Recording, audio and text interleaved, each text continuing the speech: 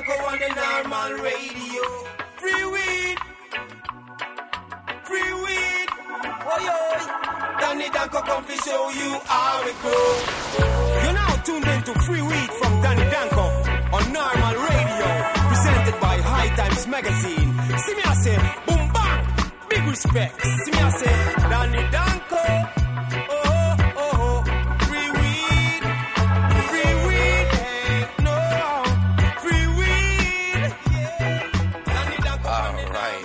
Song. Thank you for the tune, DJ Jacques and Winstrong.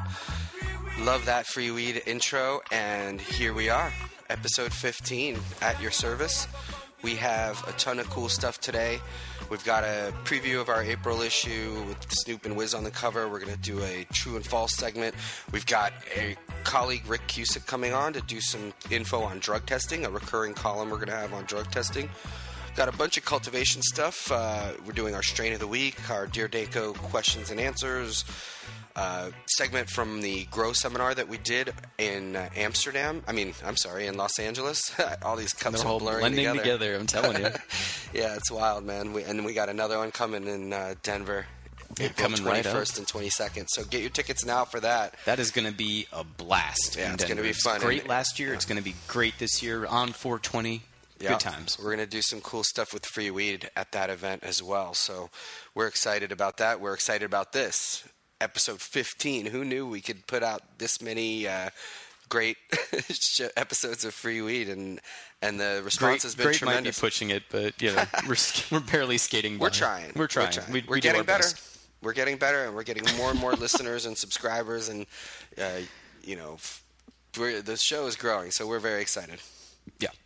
Yeah, we force people to subscribe. We come into their homes and subscribe. I actually in iTunes. do that. Yeah, he when does. I see people, I grab their phone and I make them subscribe to the show. Yeah, so don't talk to Dan in public unless you want to be a subscriber to Free Weed. Cool. Well, let's kick this thing off, man. Yeah. All right. We'll be right back. Hey, just wanted to mention to you guys again, Ontario Seed Bank is our sponsor for the show, and these guys are right here in North America, North America's first and only legal seed shop. These guys will give you free delivery on orders of over $25. So check them out. They're on Lakeshore Boulevard in Toronto, Ontario. You can drive up there from pretty much anywhere in the Northeast. Phone number 416-255-5355, and their website is ontarioseedbank.ca. You can see what they have. They've got a bunch of TGA, Subcool seeds. They've got all those top 10 strain winners, Wild Rose seeds, Ontario's best, and bonus special for Free Weed listeners. They've extended this offer another week. 50 skunk diesel seeds for $100. That's $2 a seed. You got to mention Free Weed to get that deal. Even if you're getting some Subcool seeds, mention Free Weed to them. Mention that you heard of Ontario Seed Bank through their involvement with this show. And like I said, they've got Jack the Ripper, Crazy Train, Cheesequake, Plushberry, all the great Subcool stuff. They've got deals on all kinds of stuff, and they're right there in Ontario, in Toronto. So Canadian owned and operated. Check out ontarioseedbank.ca and give them a call. Tell them Free Weed and Danny Danko sent you.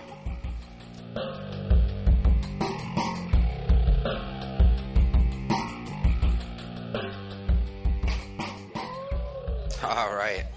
Episode 15 is here, and we want to start it off by talking about the issue we have on newsstands right now. This is our Amsterdam Cannabis Cup issue, and we've got Snoop Dogg and Wiz Khalifa on the cover. They are featured in a new film called Mac and Devin Go to High School. Is that what it is? Yep. Mac and Devin. Yeah, Mac and Devin Go to High School. Yeah, and it was a great photo shoot with them, with a bunch of kosher kush on the cover of this issue, and a lot of great articles in here as well. I got a story in here on the cup-winning strains, where we describe the finest that Amsterdam has to offer. Great breakdown of the whole cup by Bobby Black with some killer photos of the event, the raid, the triumph over the raid, and everything else, which it was just a lot of fun in Amsterdam. Anyone who was there remembers. Even the raid was kind of interesting in a lot of ways. But Dan Sky wrote a great grow story here on the Upper Peninsula of Michigan, and some growers up there who are really producing a lot of great medical marijuana. We got a story in here by my colleague Nico, Bigger Yields Made Easy, which is always a good thing. And actually, our colleague Radical Russ Belville from the Normal Network wrote his Beware the Box Canyon story in here as well, which is great. And we're really excited to have Russ's contributions in High Times now. And the interview with Snoop and Wiz, which is really exciting and fun. And Snoop reminisces about all kinds of events with High Times and dealings with us as well. If you haven't seen the video that's associated with that, you got to check it out. Snoop just goes off on the Stoner of the Year award, and it's really hilarious. I mean, he's a great interview subject. He just is. He's a funny guy. Yeah. He's a great Twitterer as well. He tweets well. He tweets well. So yeah, I mean that's the issue. Definitely get the April issue. But now, let's move on to a new segment. This is the first time we're doing this, and I think it's going to be interesting. It's called True or False. We didn't make that up, but it's the first time we're doing it on this show. Basically, I'm going to ask you 5 questions, and you're going to tell me true or false to each, and then give a little explanation as to why you think that. Okay. And listeners, these are all our questions from the office, but you can participate in this if you have a non-grow question that would be good for true or false. Please hit us up at Danny Danko on Twitter, at MikeHughes_ on Twitter, #freeweed, or email freeweed@hightimes.com. Let's get started. All right. Marijuana will be legalized by 2015. True. I don't know about worldwide, but there will definitely be states where marijuana is completely legal. I definitely predict that even by the end of this year, I would imagine, because there's some serious ballot initiatives going on in Washington and a bunch of other states. I know Russ has been covering it extensively, but I do believe it will happen. And with all of our participation, it'll happen sooner rather than later. All right, well, that's very optimistic of you. I like that. Legalized by 2015. Let's move on to the next one. True or false? And this is a really controversial one, so let's get your take on this. The medical marijuana movement is good for federal rescheduling or legalization. True. Now, that might be contrary to some of the things that have been going on lately, but it has been an eye-opener for many people, I believe, who were kind of on the fence to now see that marijuana is not the scourge and the harms, and all of the harms associated are basically due to prohibition. And I think people are seeing that in places like Colorado, in places like Montana and Michigan, all the states where medical laws have passed and people have begun to come out of the darkness and into the light with what they do. And I think that can only progress. I do believe that some of these medical marijuana people need to start giving back to the movement, of course, because you can't just be taking from this community. You have to give back and give money to Normal, give money to whoever you think is going to make the changes. But I would highly recommend that they get behind these initiatives and get behind full legalization. Like Russ says, medical marijuana is getting the wounded off the battlefield, but the war to end marijuana prohibition entirely goes on.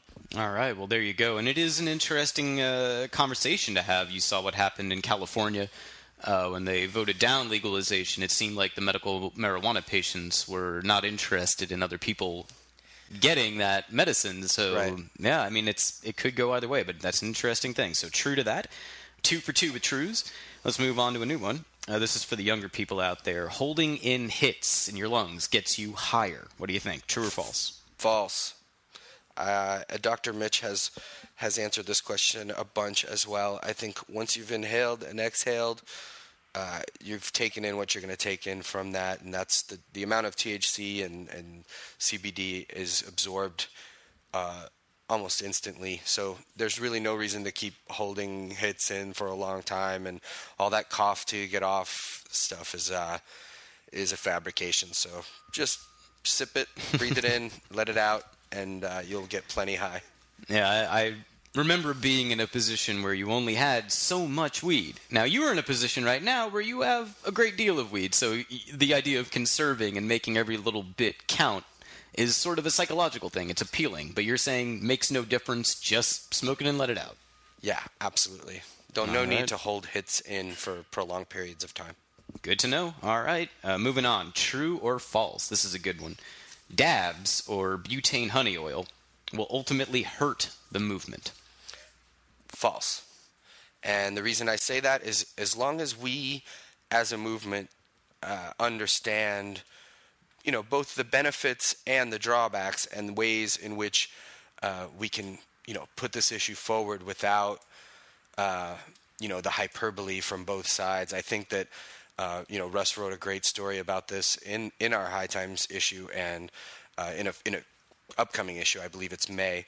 And the great article by Bobby as well about concentrates. And I think as long as we stay on top of the facts and warn people about, the potential misuses and also about the benefits for medical patients and for consumers as well, as long as these products are made in a safe manner and they're purged of, any extra materials that might be in them, there is a place for them in the Canacopia or the Canapharmacopoeia, but at the same time, it's not something everyone should be doing all the time or proselytizing and promoting to all kinds of people who aren't heavy duty everyday smokers, because dabs pack a punch, and so we have to be prepared for it. But it's no different than the hysteria that arose when seedless kind bud, Hydro, the new, Scourge. It's how we play our cards that's gonna matter in the end. I agree with you to an extent. I think the wild card here is not so much what we can do to promote it, but what the opponents will do with it. Exactly. It seems to me that this is not something that is a natural progression. This has to be manufactured. Right. And in order to consume it, people are walking around with blowtorches, and it's something that I feel the media can sensationalize, Sure. which could ultimately hurt the movement. Well, that's exactly what Russ is writing about, and there will be a backlash, and it's, the results of that backlash are how we play our cards on that. So it's an interesting subject, and it's ever evolving, and I think we're going to just try to stay on top of it as a magazine, as a podcast, as cannabis consumers. It's not going to go away, so we have to deal with it one way or the other. That's for sure. And as we discussed last week, at some point we are going to devote an entire show to hash, right? Yeah, I think we're going to do a free hash show in the future, and we'll talk about concentrates, we'll talk about ice water extractions, we'll talk about dry sieve, we'll talk about all that stuff, and not just the benefits and the pros, but the cons if there are any, and all of that. So great, yeah. So we'll be on top of that, and let's move on to our last true or false. What do you think? Awesome. All right, true or false? There will not be a 25th annual Cannabis Cup in Amsterdam following the raids last year. Absolutely false, and it goes without saying that we will be in Amsterdam. We will do a Cannabis Cup. It's the 25th annual, so it's a big anniversary for the event. Big up Steve Hager for starting the Cannabis Cup, and 25 years ago. So we would not miss it. The laws are not changing. Tourists can go to coffee shops in Amsterdam. And actually just today or yesterday we heard that that's been postponed even more so till 2015, and definitely not within the city of Amsterdam, where the mayor and all of the officials are actually against, shutting down any shops or making them locals only. So there will be a cup. I will be there. I hope you will be there. Free weed will be there, and in more ways than one. All right. Well, that was fun. I like that. That was a good segment. Yeah, and, it's fun. You guys, and, if you guys disagree, agree, whatever, let us know. Let us know. And also, if you have a question and want to be a part of the True or False, we're going to do this, as a recurring segment. Maybe not every week, but we'll come back to it. So do send us your questions for True or False. I thought that was a good time. What do you say we take a little break and then come back with our associate publisher, Rick Cusick? Yeah, we're going to talk about drug testing. We will see you guys in a minute. Yeah, stick around.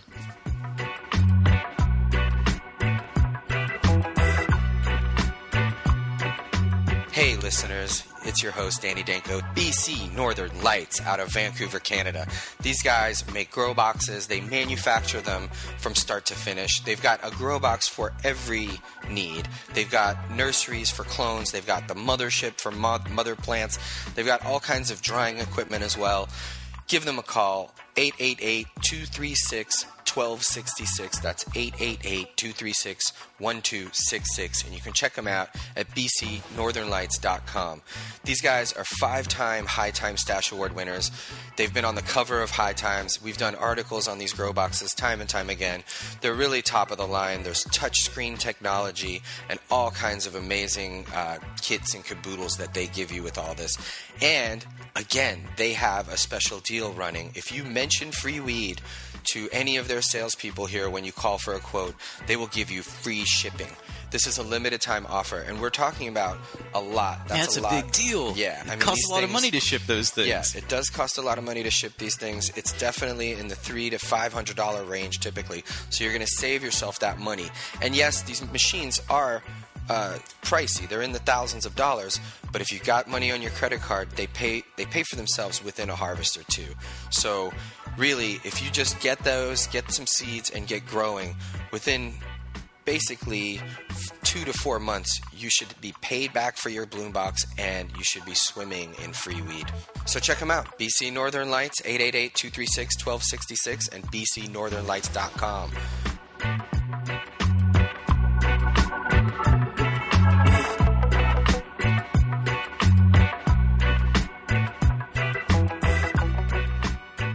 All right, welcome back, everybody. Thanks for joining us. Now, Dan, we have a special guest in the studio today, right? Absolutely. We have a special guest. We have a new segment that we're going to do on a monthly basis on drug testing. And who could we possibly have to talk about drug testing except Rick Cusick, associate publisher of High Times Magazine, basically the head of the ad department here, as well as a number of other things. If you've ever been to a pot rally in the last 10 years, you've probably heard him screaming at the top of his lungs about legalizing marijuana. And he's been here for a long time with High Times. And he knows everything about drug testing, the legality, the history, how to beat a drug test. All of those things. And we're going to get into all those things. We're going to start off, I believe, with a history of drug testing. How did we get to this place that our founding fathers would be just completely ashamed of, where we invade people's privacy in order to hand us a videotape from Blockbuster? So, without further ado... What? A videotape from Blockbuster? Yeah, it's a long, convoluted tale, but, there are drug testing people who work at fast food restaurants and stuff, and, they started off with the bus drivers, but somehow they just keep expanding into schools where kids can't do extracurricular activities. And okay, I didn't understand the Blockbuster comment, but you know what? We've got Rick here. Let's. You will after talking to Rick. You will. All right, let's have him on and let's learn a little bit more. Absolutely. So, all right. So, thank you very much, Rick. Thanks very much for having me on, Dan. It's funny, 15, 17 years ago, long before I ever worked at High Times Magazine, I had to take a drug test back in 1992, and I didn't know how to get out of a drug test. What do I do? Well, I went out and I got a copy of High Times Magazine, and sure enough, I flipped through the pages, and before I was done, I figured out exactly what I had to do, and I got out of my drug test. I should have pissed green. But in fact, there's a lot of ways of suborning a drug test, and you got to know what's coming at you. That's why this is a very important segment we're doing, because drug testing in the last 30 years started from zero, and now it's ubiquitous. It's all over our lives. It's in the private sector. Up to 50% of American workers are drug tested at some point in their working career, usually when they're hired.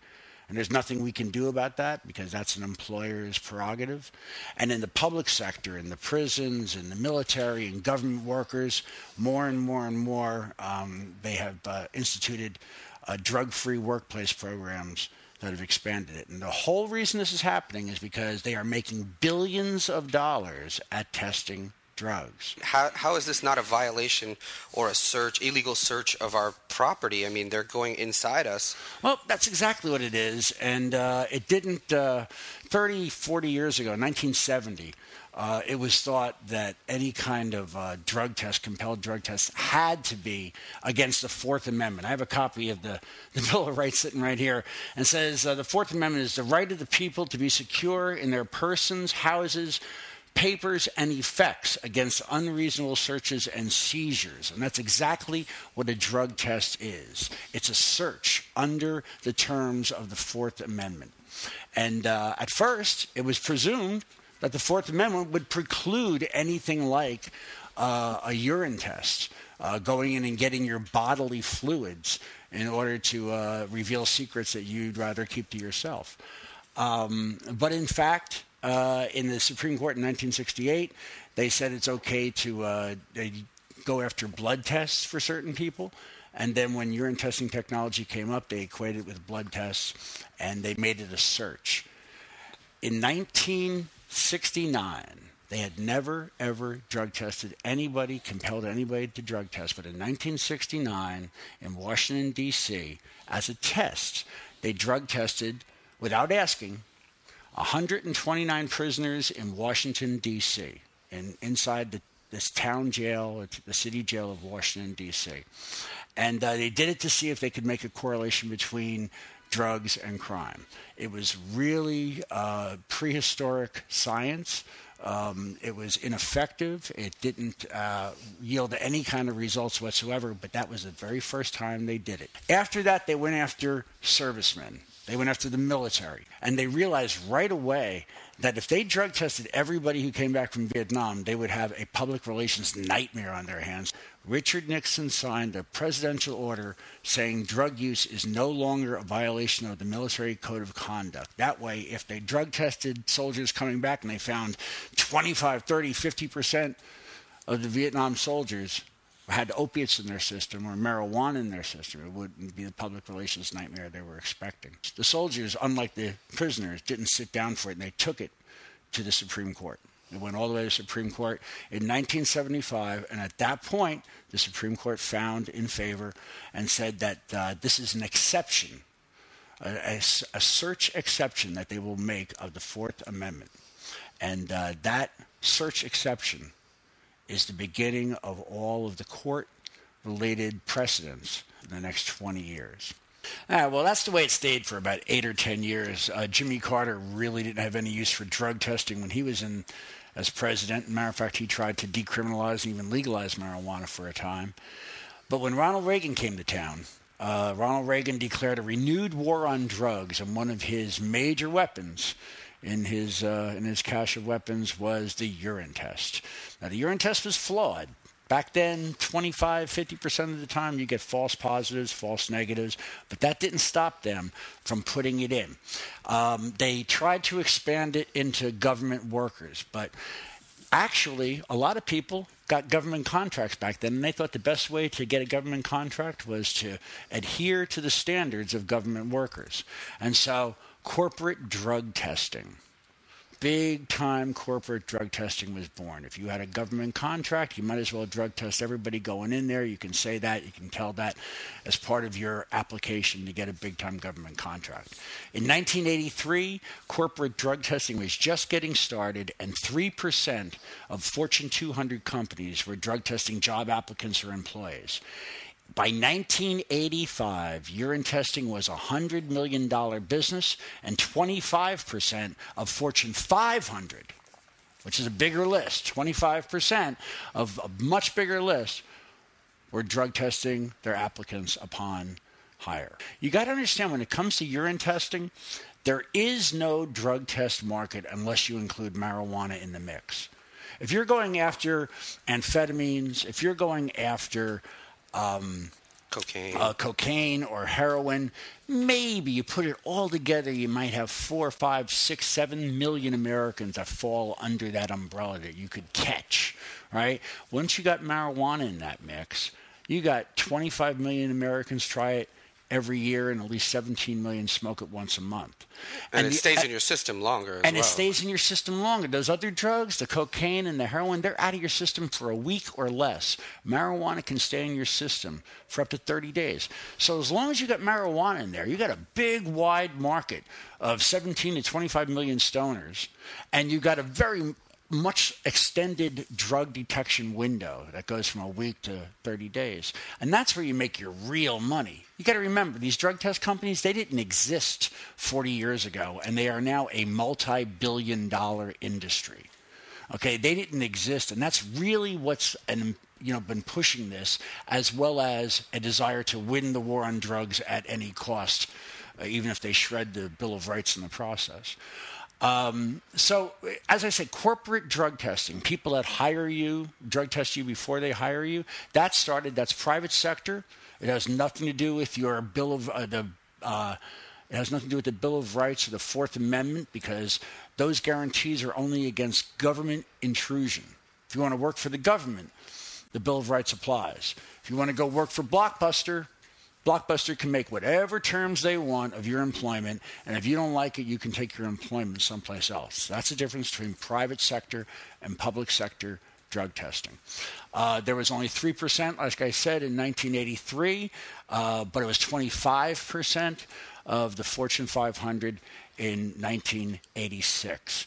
1986 is when Ronald Reagan passed the Executive Order 12564, which was the Drug-Free Federal Workplace Act. And it turns out that nowadays we drug test almost all of our government employees. Nowadays, up to 50... I don't believe we drug test Congress, though, right? It's funny. As they went through court, it's funny you say that, because as they've gone through court, and the Supreme Court has affirmed it. They've always affirmed drug testing. The one time it went to the Supreme Court and they didn't affirm it, it was when they wanted to drug test politicians.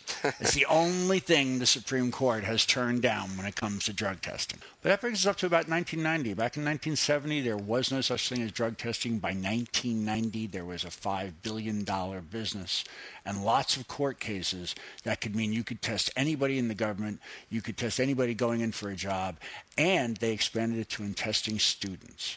They started off by testing student athletes, and they expanded it now to anybody in the student. So if they want to participate in anything besides the bare bones of their school day, any kind of extracurricular, even chess club, right? Even chess club. So that's a huge market that's constantly the drug test companies go after it, and they've got about 15% of our nation's schools drug test, have some form of drug test company on their payroll. And what happens to students that fail that sort of a drug test? Well, different school districts have different rules. Sometimes they're referred to law enforcement. Sometimes they're referred to for disciplinary action. Often it's disciplinary action first, because that's how they get the program instituted in the first place. No parent wants to see their child turned over to the police. So it's really a disciplinary measure, usually at first, that dissolves down to the police as soon as by the time you get your second or third card. But the point is that, this is not a good thing to do with students. It's not a good thing to do for anybody. With kids, though, you need to engender trust. And this tells the exact wrong message to kids. You're not in charge of the truth. We're in charge of the truth. Give us your urine. We're going to test it, and we'll tell you whether or not what you say is accurate. Instead of having a dialogue with your kids, instead of telling them there are certain drugs that you got to avoid like the plague. And there are certain things that are going to be a rites of passage, but you got to be careful. That's what you got to talk to your kids and have a real wide-eyed conversation with them about. But when you start drug testing against their will, you've destroyed any kind of credibility, any kind of bond or trust that you have with your child at that point. So it's very, very damaging practice. So where are we now in 2012 as far as drug testing? Well, it's funny, about 1999, 2000 seemed to level off. At that point, 50% of American workers were drug tested. At that point, they got the student athletes and the chess club kids. The Supreme Court cases started slowing down a little bit. And it looked like that's where things were going to stay for a while. It even looked like they were going down for a while. And now here in 2011, there has been this renewed, insane bid to expand drug testing within the public sector particularly in the realm of welfare and unemployment benefits. We just did a survey here at High Times. We found out 43 out of 50 states have introduced legislation in 2010, 2011 that would require welfare applicants to pass a drug test. Now, some of those went south, and some of those are just waiting to happen. Wow. And in the case of Florida, it's law. And they found out that only 2% of welfare applicants failed their drug test, and that 8% of people in Florida use drugs. So actually, the welfare people are using them less than the average citizen of Florida. But anyway, right now there is an aggression in the form of going after welfare people. There's a Congress has Drug-Free Families Act of 2001, which would compel all the states to drug test welfare recipients. That's a federal law that's up right now. Wow. Or rather, legislation that's up to become a federal law. And so we're going to see in the next year or two, I'm sure it's headed for the Supreme Court, whether or not it is constitutional to drug test in order to receive your unemployment benefits, in order to receive your welfare applications. And it might be that there'll be federal laws that require it across the boards. Well, thank you so much, Rick. I hope you guys found that as interesting as I did. And I know we're going to keep coming back with more segments on drug testing because it's fascinating. And we're going to even talk about not just how to beat them, but how to stop this industry, or at least, fight back and ensure that our liberties and our rights are protected. There are ways to beat a drug test, and you stay tuned and I'll tell you about all of them. All right. Thank you very much, Rick Cusick. Yeah, that was great. Thank you, Rick. I don't think there's a more knowledgeable person about drug testing. It's great he's going to do this segment for us. I'm excited about it. And speaking of which, I believe we have a sponsor for this segment. Yes, that is correct. I'm holding the box right here. That segment was brought to you by Monkey Dong. Monkey Dong? Really? Monkey Dong, yes. It's serious monkey business. Monkey Dong is a strap-on urinating device with a natural, lifelike prosthetic penis. Dan. Interesting. Its silent internal valve can be operated with one hand. It's a natural, lifelike skin tone, so whether you're white or tan or Latino, black, they have something for everybody here. And it's reusable, foolproof, fits up to a 52-inch waist. It's undetectable, and best of all, your satisfaction is guaranteed. Interesting. It also says here it maintains the sample at perfect body temperature for up to 8 hours. We should note, however, this is sold as a novelty item. It's intended for lawful use only, so please follow all applicable local, state, and federal laws when using this product. And warning, do not take internally. So, I'm not 100% sure what that means. Do not take internally. Me neither. I think that's probably a good warning, though. But people can check out Monkey Dong for themselves. You can call them directly at 1-800-936-1070, or you can visit them at SeriousMonkeyBiz.com. That's SeriousMonkeyBizz.com. Tell them Free Weed sent you, and we're excited about this new drug testing segment. I'm hoping we can do this monthly. Yeah, no, that would be great. And I think also, while it's here, we should get a picture of you holding the Monkey Dong. What do you think? Yeah, we could tweet that. We'll put that up on the old Twitter. All right, well, there you go. The Monkey Dong. I mean, the box. I'll hold the box. Oh, no. Hold the Monkey Dong. You must hold the dong. I will hold the box. All right, well, I guess that's a compromise. What do we got coming up next? Our strain of the week. We're going to answer some questions, and we're going to revisit that the panel that I had out at the LA Cup. I think there was a lot of interesting stuff discussed, so we get into some serious geekology. Yeah, we got another strong 15 or 20 minutes of that coming up, so stick around, everybody. Stick around. We'll be back. Hey, this is Willie Nelson for Normal. I smoke pot, and I like it a lot. I learned a long time ago that marijuana is a lot safer than alcohol. There's nothing wrong with the responsible use of marijuana by adults. It's time we stopped arresting and started respecting those who smoke marijuana responsibly. To learn what you can do to help, contact NORML at NORML.org or call toll-free 888-67-NORMAL. All right, welcome back. Episode 15. We're psyched to put this one out right on the heels of 14. And we're going to do our cultivation segment now, and I believe we start with the strain of the week. Is that right? Yeah, we sure do. We got Hashberry from Mandala Seeds. Why don't you tell us a little about it? Well, I should mention Mandala Seeds is just a really great company, and one of the interesting things about them is that they use a lot of Indian landrace genetics, which is pretty rare in the seed business. And they literally go to places like Kashmir, which is a disputed region in the northern part of India. And these are places where the world's best hash has traditionally been produced. So the Hashberry comes directly from that landrace genetics. And you can tell just looking at it that it's great for making hash. It just glistens with trichomes. Real heavy, greasy colas. And the denseness of these colas really belies that floral flavor within. And I find that those Indian landrace strains are just amazing. And Hashberry is such a great example. Real indica dominant, comes on very strong from that first hit. So if you're looking for couchlock weed with a real truly narcotic stone, look no further than the Hashberry. Definitely medical patients prize it for healing properties. Growers love it too because it stays compact and easy to manicure. It's got kind of an inbred heat resistance as well, having to deal with that Kashmiri Indian summer.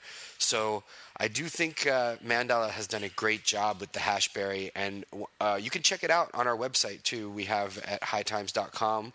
We put up the photos as well, so you can actually get a look at some of these really beautiful shots from Mandala of their Hashberry. The pictures don't even tell you the whole story because the odor and flavor of Hashberry is really quite nice.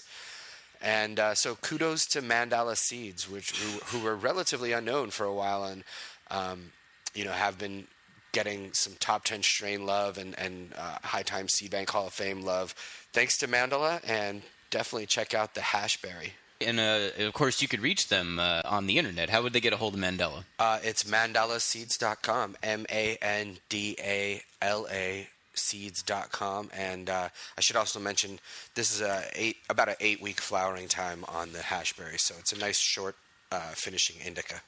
All right, and as always, we have Danny Danko's Marijuana Strain of the Week every week up on hightimes.com. There's a nice collection there right now, so please do check that out. That brings us to Dear Danko. We're going to do a little Q&A right now. What do you think? Let's do it. All right.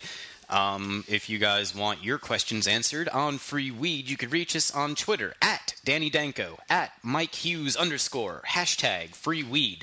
That'll get you there. Also, if you want to email us, please do so at our brand new email address, freeweed@hightimes.com.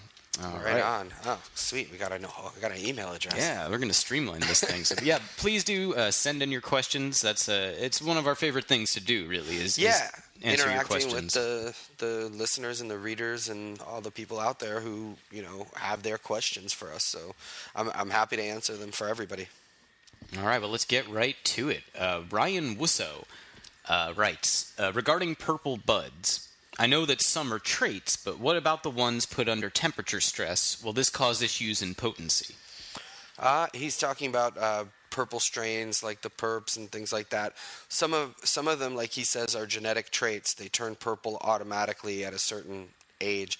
Some of them will turn purple when cold. So people who have a cold fall will typically tend to see some purpling, even on strains that aren't, don't tend to go purple under normal conditions. But I don't think that cold nighttime, what they call temp stress, I don't think it's really stress to have a cold nighttime, and it doesn't cause any issues in potency at all.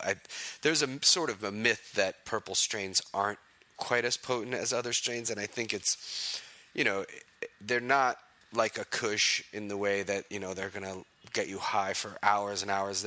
But the flavor and the, somewhat more kind of mellow buzz is what I think people have issues with. I love the candy kind of sweet flavor of purple buds when they're grown properly, and I think that the improperly grown ones are kind of the ones that give purple buds a bad name, I guess, among some connoisseurs.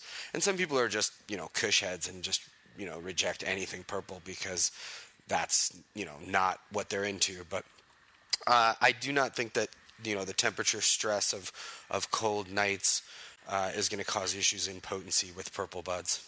All right. Well, thank you, Ryan Wisso. Hope that helps out. And let's move on to Crockett, at Farmer Crockett. Love listening to Free Weed, writes Crockett, and tending my garden. What strain would you recommend for Cali Outdoor? Well, there's just so many strains that you can grow outdoors in Cali. Obviously, the purple stuff that I just mentioned always does really well. If you're worried about strains going too long and you may have issues with powdery mildew and molds like that in the fall, you may want to get yourself a shorter finishing indica. Even potentially there's like auto-flowering strains that you could use that would finish much sooner if that's what your worry is outdoors. Other than that, I mean, there's so many great strains you can grow outdoors in Cali, especially when they're already acclimated to the area. So anything that's got, Cali names, Mendocino Madness and, great Garberville Green and things like that are acclimated to the area are perfect. And I'd go with pretty much anything with Afghan, Kush kind of genetics as well, because whether it be in a higher sort of altitude or a little bit of a rougher season with wind and rain, I think those type of plants are going to withstand harsher conditions a little better. But if you're in Southern Cali, you can really pretty much grow anything you want outdoors, especially if you stake it up and, let the branches, use some type of trellising system. So even if it's an indoor strain, you can grow it outdoors as long as you prop it up. All right, very good. Hope that helps Crockett. Our next and last question here is from Lori Bell. And Lori writes, why does Obama cringe at the idea of medical marijuana? Could it be because of Big Pharma?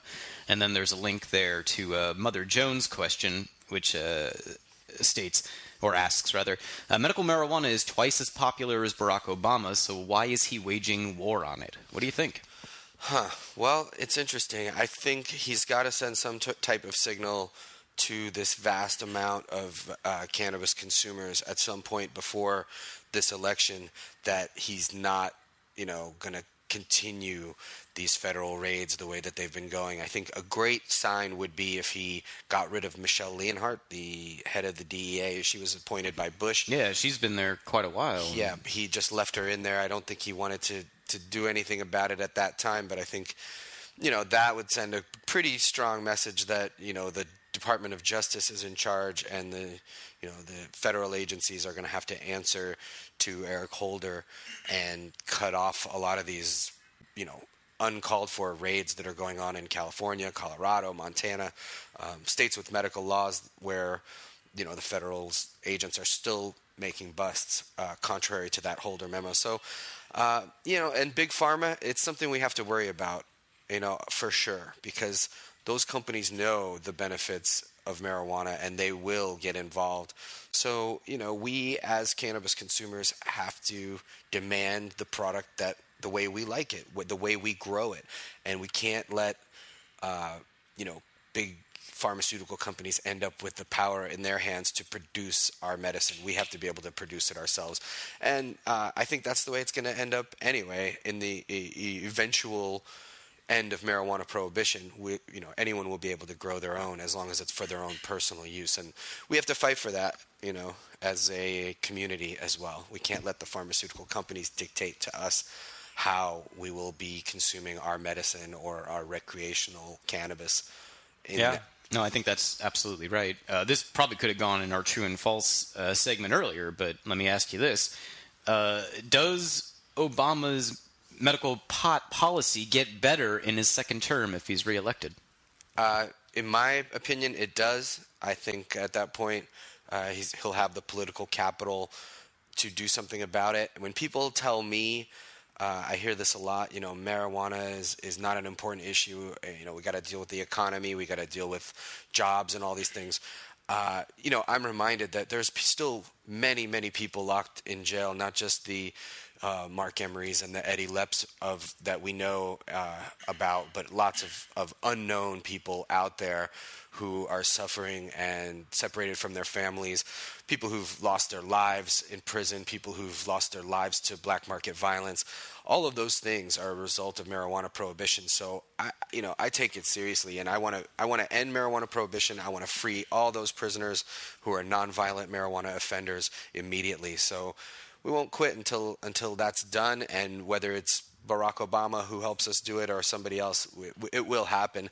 And I do believe the second term will be a watershed. And for everybody who's super down on Obama, I'm opposed to these raids too, and he's definitely has not fulfilled the promises the way we expected. But at the same time, marijuana has gotten much more popular during his watch. Right. And it's important to remember you weren't doing better with marijuana with Bush. And not at all. Believe me, you're not going to do better with marijuana with Santorum, with Romney, with Gingrich. I mean, this is our best shot at the moment. Absolutely. And that's the way I feel about it. I know there's going to be some Ron Paul people, disagreeing with that, but I'm not going to get into all the reasons why that's, not what I'm going to invest my energy in. But yeah, I do think that things will change in the second term, and I think it's like regarding creeper Paul, weed, unfortunately or fortunately, depending on your stance, he's just not an electable candidate right now. I mean, he doesn't have the ability to get elected, so that's the reality of the situation, unfortunately. Yeah, and there's a few other things I disagree with him about, which I won't get into now, but if people are really excited about it, tweet me about it, and we can have a discussion. I'm perfectly willing to listen to all valid arguments on any side of any issue. So yeah, send us some comments or questions on that. But right now, I think that's all the time we have for Dear Danko. Thank you, Lori Bell. I hope that was at least interesting for you. And what are we going to do now? What are we going to listen to? I think we should go to the Grow Seminar where we talk to the buyer from Harborside in Oakland and talk to some growers of quite renown, Cushman and Swerve, about producing the highest quality cannabis possible. Why does Rick reject it? How do you produce it? What's the difference between really good pot and AAA quality medicinal cannabis? No, that sounds great. We heard why Rick rejects it a bit last week, but we're just going to dive in right here and get a good 15 minutes of this Grow Seminar, which was really well received. Dan did a great job moderating it, and I guess check this out. Yep, I hope you guys enjoy, and tweet us, Facebook us, let us know how you feel. But it takes a lot of patience because you can't force plants to grow. You're dealing with Mother Nature. And when it comes to nature, we really don't have anything to do with it. We're on the sidelines. So you have to have the patience to let them do it themselves. I kind of like to say it's like, with a child or with a human, you can feed it lots of pasta and it'll put it on weight. But that's not how plants work. You can only feed it to the point at which it can take in that food. And any more that you give it is actually just slowing it down. So you have to learn the language of the plants. You have to learn to speak their language and let them tell you what they need. They'll tell you if they need more food or less food. And that's kind of the secret, is learning how to interpret what the plants need.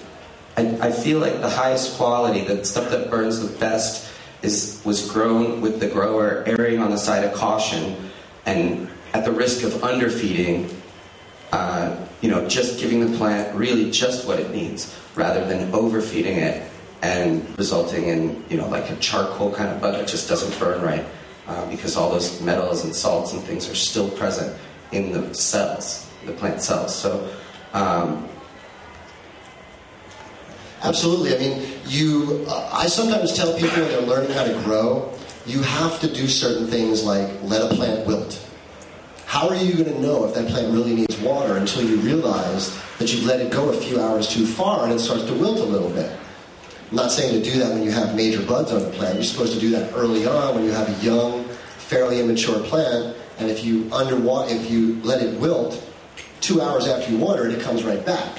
And now you have a reference point, whatever that bucket and you can tell actually how light it got before it needed water. And it's the same kind of thing with food. You have to kind of wait and let the plant show you a deficiency so that you can learn it. With each strain, every strain has different needs and different requirements for water and food. And so another thing you want to do is grow one strain at a time at first when you're starting. Use a nutrient system and stick with it for a little while. Because all of them work. They may not all be great, but they all work. It's not what you use, it's how you use it. So learn how to master what you're doing before you constantly switch and move on to a new flavor of the month if you really want to become a master cultivator. Absolutely. A question for Rick about things like powdery mildew and spider mites. I mean, do people really seriously show up at Harborside with bud like that? Not anymore. They learned. I think Swerve and Kyle would both agree that powdery mildew and spider mites are pretty amateur mistakes. I mean, anybody that's in this game on a professional level at this point is not having those problems, or if they do have those problems, they know how to remediate them and deal with them. Whereas things like hemp streak virus, which is going around Mendocino really heavily now, and other kinds of tobacco mosaic virus are a lot more difficult for growers to deal with. Question for Swerve about, I guess, breeding.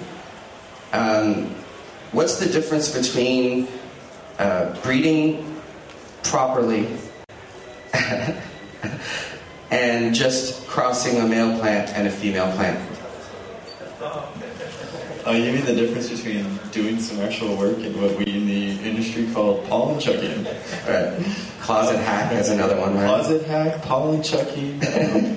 It is kind of a thing. It happens. It's nothing wrong with it. It's a good thing for the amateur experimentalist to see what happens when you take a male and a female that has certain characteristics that might intrigue you or really might not excite you at all, but combined with another portion of a plant, it might make something that's absolutely stellar. I think if you take the time to really look, and like he was explaining on reading your plants and kind of really understanding your plants after a while when it comes to like an actual breeder and kind of like what we do. It takes years to really kind of understand the characteristics that you're really looking for, especially when you want to go, okay, I want to take A, B, and make C.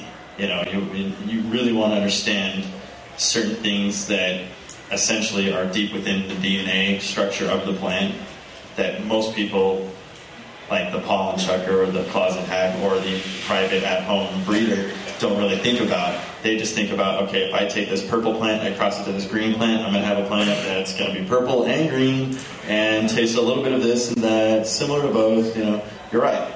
Now, then you get the crazy technical aspect where you're like, okay, well, I have a purple plant, a green plant, and I want to make a purple plant that has the green flavor, but purple buds. So now you're talking something that's going to take a little bit of time, and you have to understand, the DNA of the actual plant on what you want to achieve. Like, okay, well, we're going to know that it's not going to be initial F1, which is your first phyllogeneration generation, that's going to really represent 100% mom or dad, or what your goal might ultimately be. So by us really kind of, really taking the time to make sure that our goals are met and the seed that we make, that's what separates the breeders, so to speak, from the general at-home or the closet hack, the typical pollen chucker. The reason why we use the term pollen chucker in the industry is more or less for not for general at-home hobbyists. It's more for the companies that come out and they're nobodies that just literally jump into the game, say they have all this amazing stuff when all they did was take somebody's seed, find a male, cross it to a female, and out comes the most amazing whatever they claim it to be. That's what we refer to as pollen chuckers. I want to ask you a question on the same line. And I think that this will help enlighten people as to what they can actually expect from breeding or not. When you breed, I'm curious, do you, I know it's a long process, but is one of your main goals, does it develop as you go along, or do you start from the beginning? What I mean by that is,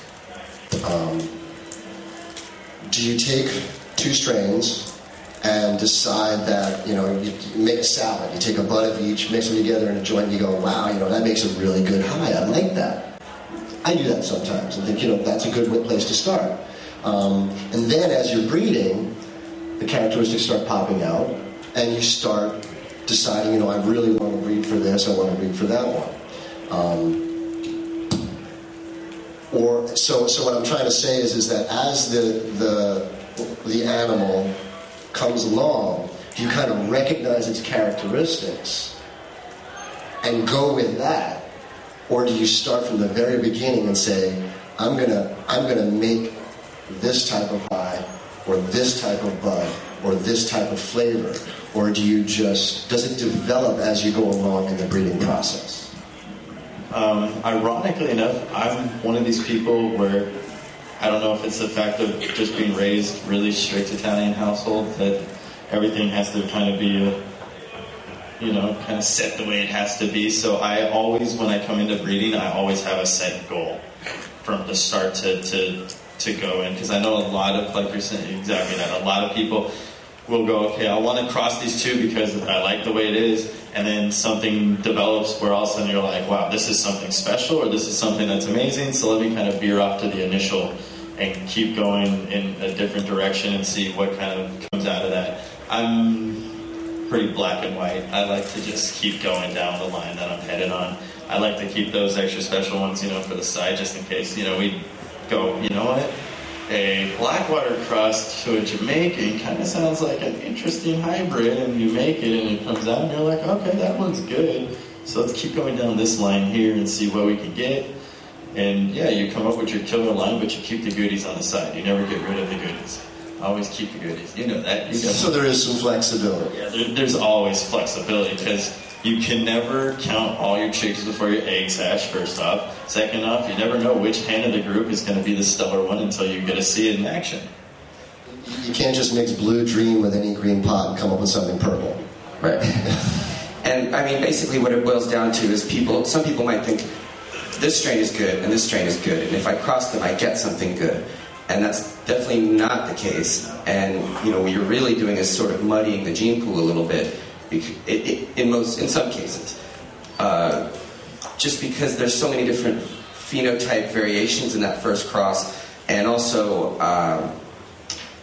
that some of the desirable traits can be recessive traits that don't even come out in that cross and would be in the next cross. So that's some interesting breeding stuff. I wanted to talk with Rick a little bit about concentrates. Are you also purchasing concentrates and that sort of thing? What do you look for in that particular product? As anybody that's been going to dispensaries for the last several years knows, concentrates have come a long way. The quality of cold water hash and the quality of butane hash these days has risen exponentially. For those of y'all that haven't seen the Cannabis Alchemy booth outside, one good friend of mine, Josh from Berkeley, has developed a method for making butane, and he's got samples of it out there that are just mind-blowing. He's developed a 36-hour extraction process. So, and not to mention CO2s and oxygens and all these other supercritical extractions that are happening nowadays. So mainly what we're looking for with concentrates is purity. With cold water, you're looking for plant material. You're looking under a microscope to see how much leaf material is still left in it. You do a flame test to see how it melts. For a long time, concentrates were generally too wet, and people didn't really understand how to dry them. And we at Harborside started pushing the sand versions of cold water as opposed to pressed cold water, and that allows it to dry out and allows it to burn a lot better. So that with cold water is what we're looking for. With butanes, we're looking for any residual sulfur that comes from the butane process, just anything in it that is not the pure cannabis extract. CO2 is a big area that we've been seeing a lot of recently, and just recently people have figured out with CO2 hashes how to keep the terpenes in. The CO2 extractions frequently strip out a lot of the terpenes, but people have found that by doing it at a slightly lower PSI that they can keep a lot of the terpenes in. So the world of concentrates is I'm sure everybody that's into dabs knows, is a really mind-blowing world nowadays, and it never ceases to amaze me what people keep coming up with. Okay. Terpenes and flavonoids, good question. Terpenes are the agents that make up the smells in the world, basically, and flavors. Everything from the flavor of a lemon, to the flavor of mango, to pine, musky. All those are created by compounds called terpenes that are also produced in the resin glands of cannabis. Why don't you do flavonoids? I don't know. Flavonoids are the flavor. Flavors Is what mixes with your saliva in your mouth and gives you either a pleasant flavor or an unpleasant flavor. What I found interesting talking to people from labs is that they were getting terpenes because they exist in other products, pine needles and lemon rinds and stuff. So, and that's where you get that lemony or pine, And so that thing exists in lemon and pine, and so they can extract it into a liquid form. And speaking with Addison from Steep Hill Labs, they get terpenes in a bottle from a laboratory, and they can alter, they can use those terpenes to alter the high that they get from certain strains, in a bong or in a vaporizer. How would they add it?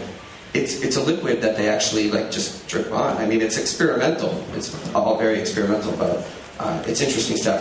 The part that was interesting to me was that these things exist in all these other things. I mean, they're part of everything. So I wanted you to discuss a little bit, because people know about organic growing and they know, the benefits of it, not just for the plant, but for the earth and for your health and for all of that, especially something consumable. You're actually smoking it or vaporizing it. So the level of organicness of it is important, in my opinion, and most people, I think, would agree. And I think, most of the medicine he probably ends up buying in a lot of ways would be organic, just because it passed the test. The whole word organic is really problematic because the USDA owns it. So we can't actually label anything as organic. What we do is we work with a gentleman named Chris Van Hook, who's created this program, the Clean Green program. Chris is a certifier for the USDA and certifies apple orchards and vineyards and all kinds of stuff as organic. And so about 7 or 8 years ago, he created a cannabis farm certification program called the Clean Green program. And he goes out and he does a farm inspection. He's also a lawyer, so any visits by him or his agents are covered under attorney-client privilege, which helps get him into a lot of farms that might otherwise be too paranoid to let an outsider come in to certify. And he does soil analysis through a lab. He does on-site inspections, lists of all the organic amendments that are used. So a good percentage of what we buy is organic. Unfortunately, unless the people go and actually get the Clean Green certification, we can't rep it as organic. But so we highly encourage anybody that's going to be trying to vend to Harborside or just trying to up their game in general to look at the Clean Green certification. Before you give the mic away, what I'd like to know from you also is...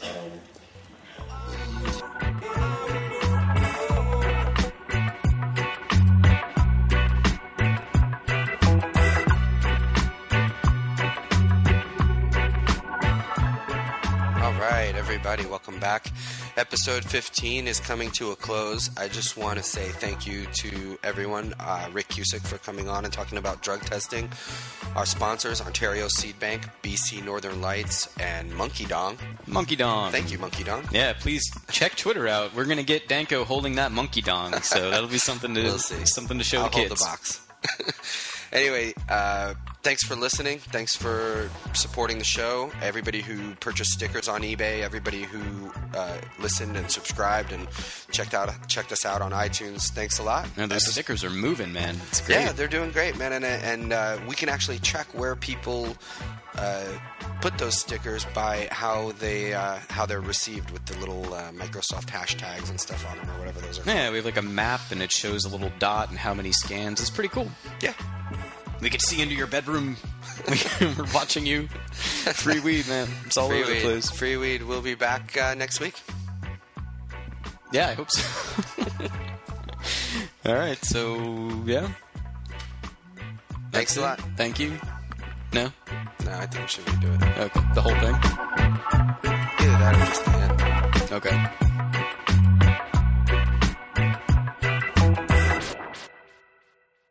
Give thanks and praises to His Majesty for the good herb growing, you know?